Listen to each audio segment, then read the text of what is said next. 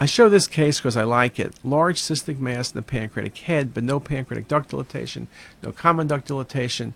Portal vein SMV are pushed, not invaded. Duodenum is pushed, not invaded. So you have a big tumor, kind of looks ugly, but it's cystic. Cystic and large without any invasive features, you got to think serous cystadenoma, and that's what it is.